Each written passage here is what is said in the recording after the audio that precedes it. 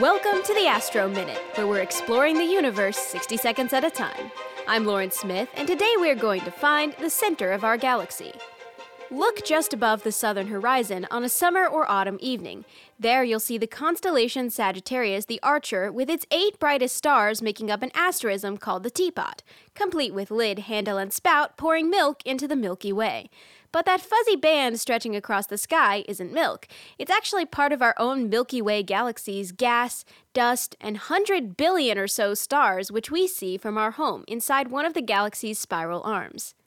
If you look above the teapot's spout, you'll be looking toward the center of our galaxy, where you'll see darkness because the galactic center is occupied by a supermassive black hole.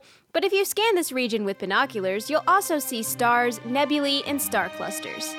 And that's your Astro Minute.